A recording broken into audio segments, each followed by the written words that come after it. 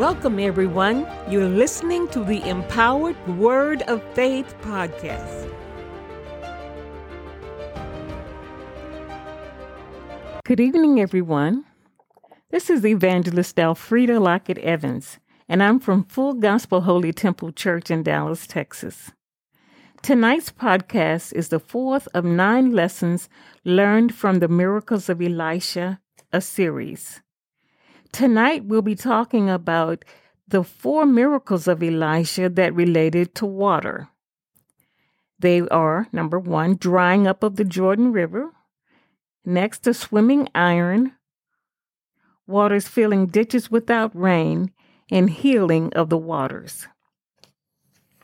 When the prophet Elijah asked his God-appointed successor, Elisha, what he would like to receive after Elijah was taken, Elisha didn't ask for money or clothing or adequate transportation or fame. He asked for something that was far more valuable. He asked for a double portion of Elijah's spirit. Elijah indicated that this would be a hard thing to do, but if Elisha saw him when he was taken into heaven, his request would be granted. Elisha knew that he received the blessing because he saw Elijah as he was taken up. The miracle drying up of the Jordan River, found in 2 Kings 2 and 13 through 15, was the confirmation that Elisha had received his double portion ministry. Let's read those verses. He took up also the mantle of Elijah that fell from him and went back and stood by the bank of Jordan. And he took the mantle of Elijah that fell from him and smote the waters and said, "Where is the Lord God of Elijah?"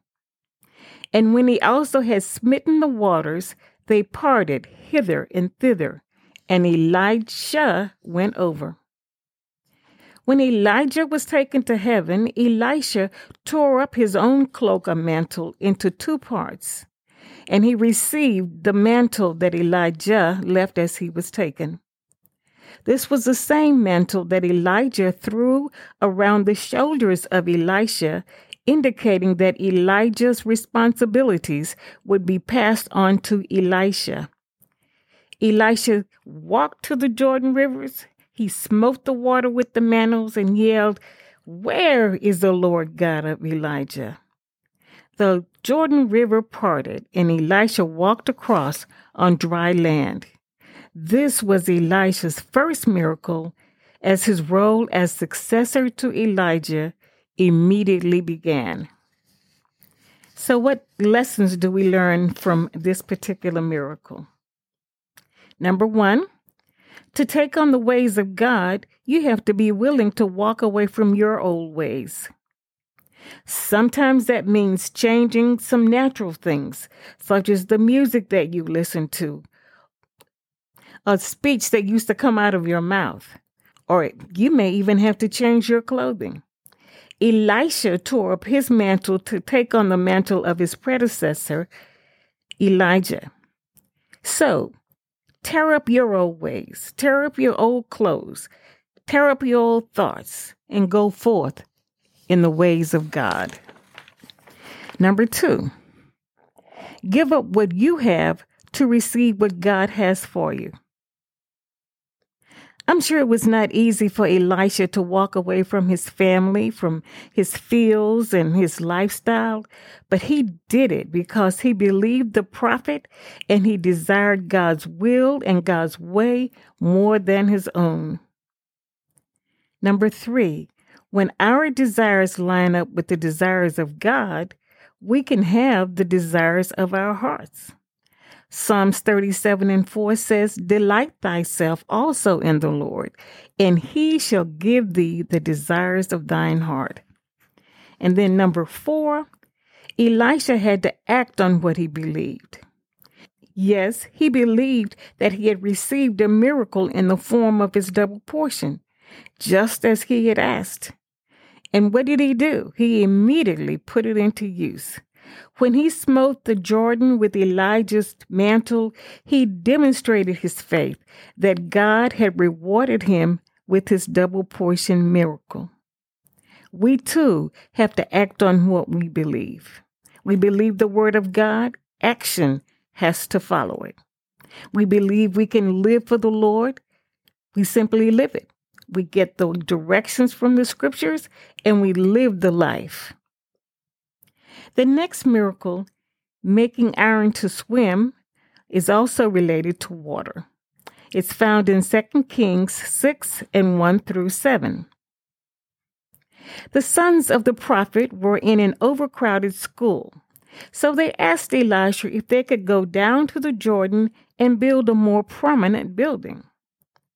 As the project got underway, an axe head flew off the handle that one of the prophets was working with, and that axe head sank. The prophet cried unto Elisha and told him the axe had been borrowed.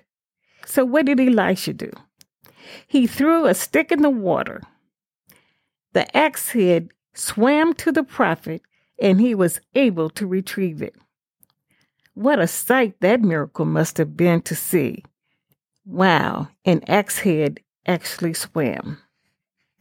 3 good lessons that we learn from this miracle. Number 1, true miracles defy the logic of science. Logically speaking, since iron is heavier than water, the axe head should never have risen. But not only did the axe head rise, it also swam. Number 2, be concerned about the property of others. Had the prophet not cared about the borrowed property of the owner of the axe head, he would not have cried to Elisha.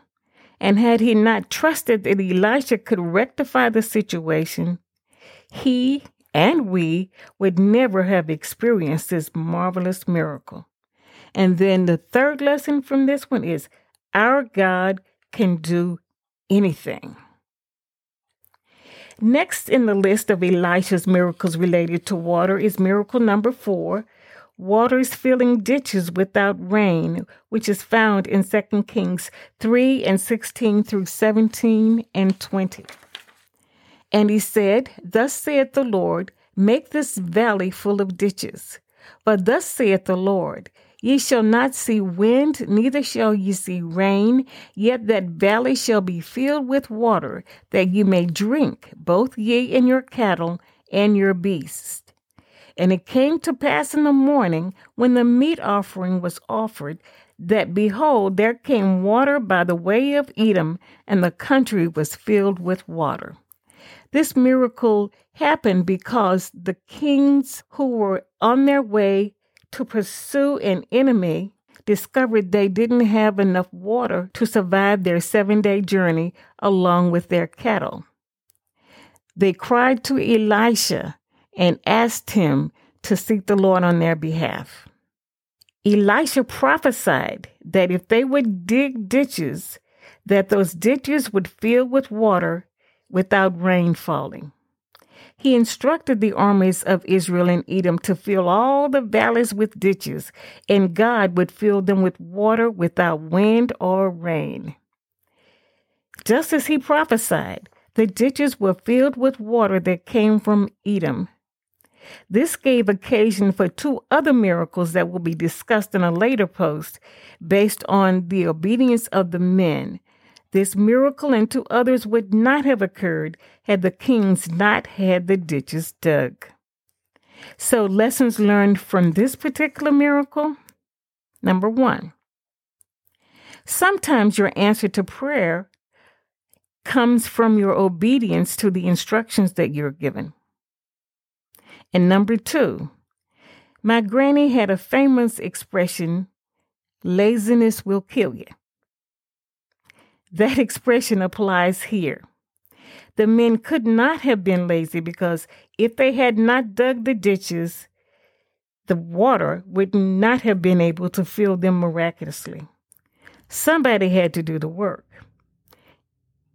James 2 and 17 says, Even so faith, if it had not works, is dead, being alone. The 4th miracle and the final miracle that related to water was miracle number 2, healing of the waters. And it is found in 2 Kings 2 and 19 through 22. Let's read those scriptures. And the men of the city said unto Elisha, Behold, I pray thee, the situation of this city is pleasant, as my Lord seeth, but the water is naught, and the ground barren. And he said, Bring me a new cruse, and put salt therein. And they brought it to him. And he went forth unto the spring of the waters, and cast the salt in there, and said, Thus saith the Lord, I have healed these waters. There shall not be from thence any more death or barren land. So the waters were healed unto this day, according to the saying of Elisha, which he spake. The men of the city fully believed in the ability of Elisha to seek God to fix a bad situation. Apparently, they had a wonderful city, but its water was bad, causing the land to be unproductive. They brought Elisha a new cruse or a small cup with salt in it, just as Elisha requested. One might think that salt would either make the situation worse or do nothing at all when thrown into an entire body of water. But in the hands of a true man of God, it worked a miracle. The water was healed, and the problem with water and land was totally resolved. What 2 lessons do we learn from this miracle? Number 1, a verse from a song by the Canton Spiritual comes to my mind concerning the situation, and it goes like this. Fix it, Jesus, fix it like you said you would. The entire city should have been shouting and praising God over this miracle because he fixed it just like he said he would. And number 2, a scripture that applies in this case is Isaiah 55 and 8 through 9. And those scriptures read, For my thoughts are not your thoughts, neither are my ways your ways, saith the Lord.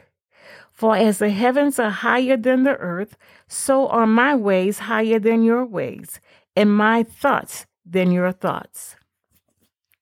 Whatever God chooses to use, or however he chooses to resolve our problems, wisdom says to just let him do it his way. Besides, if it's not done his way, it just won't be done. So relax and let him work it out in the way that he chooses to do. Whatever the men of the city had tried in the past hadn't worked, but they asked for a miracle, they received an answer, and everybody was blessed. We should do the same. In our next post, we will examine Elisha's miracles related to eyes. Now, we've shared some important information from this 4th lesson related to the miracles of Elisha, and the upcoming lesson is number 5. May God bless you until we meet again on this podcast.